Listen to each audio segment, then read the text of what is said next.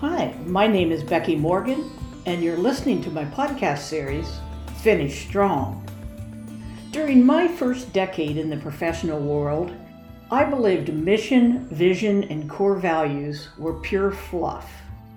Now, while I own that was my belief, it was well-founded in the behaviors of most companies I worked for or with. Thank goodness we're never too old to learn. I have come to realize that mission matters, and it matters a lot. So do vision and core values.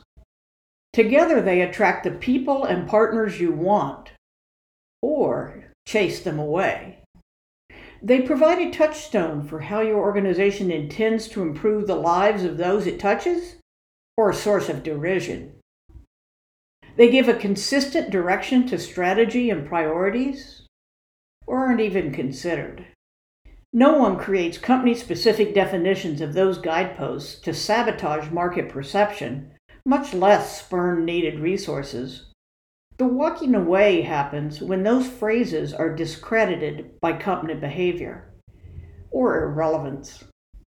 Claims of people are our most important resource are overruled by layoffs, no or highly variable training and development, poor working conditions, and micromanaging, just to name a few.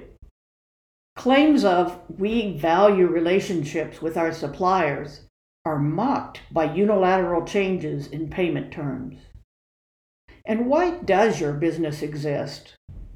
People have no reason to do their best for it if the clear mission of your company is for you to become personally wealthy, regardless what the plaque on the wall states.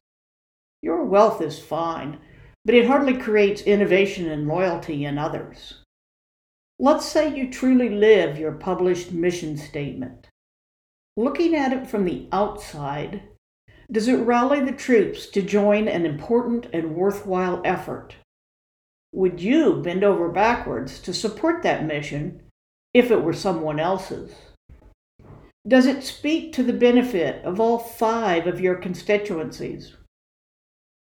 Mission is not a tagline, nor a phrase copied from someone else's website. It is why your business exists.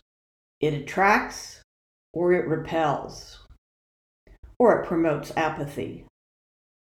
Your mission does not have to be world-changing and should not be quixotic.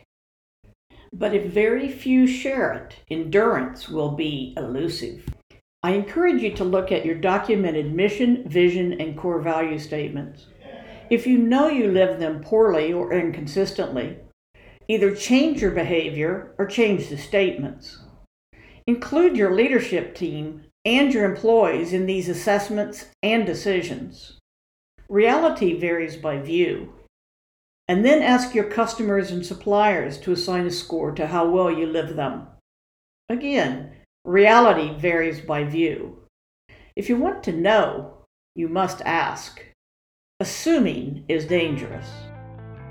So start that process soon. And as always, finish strong.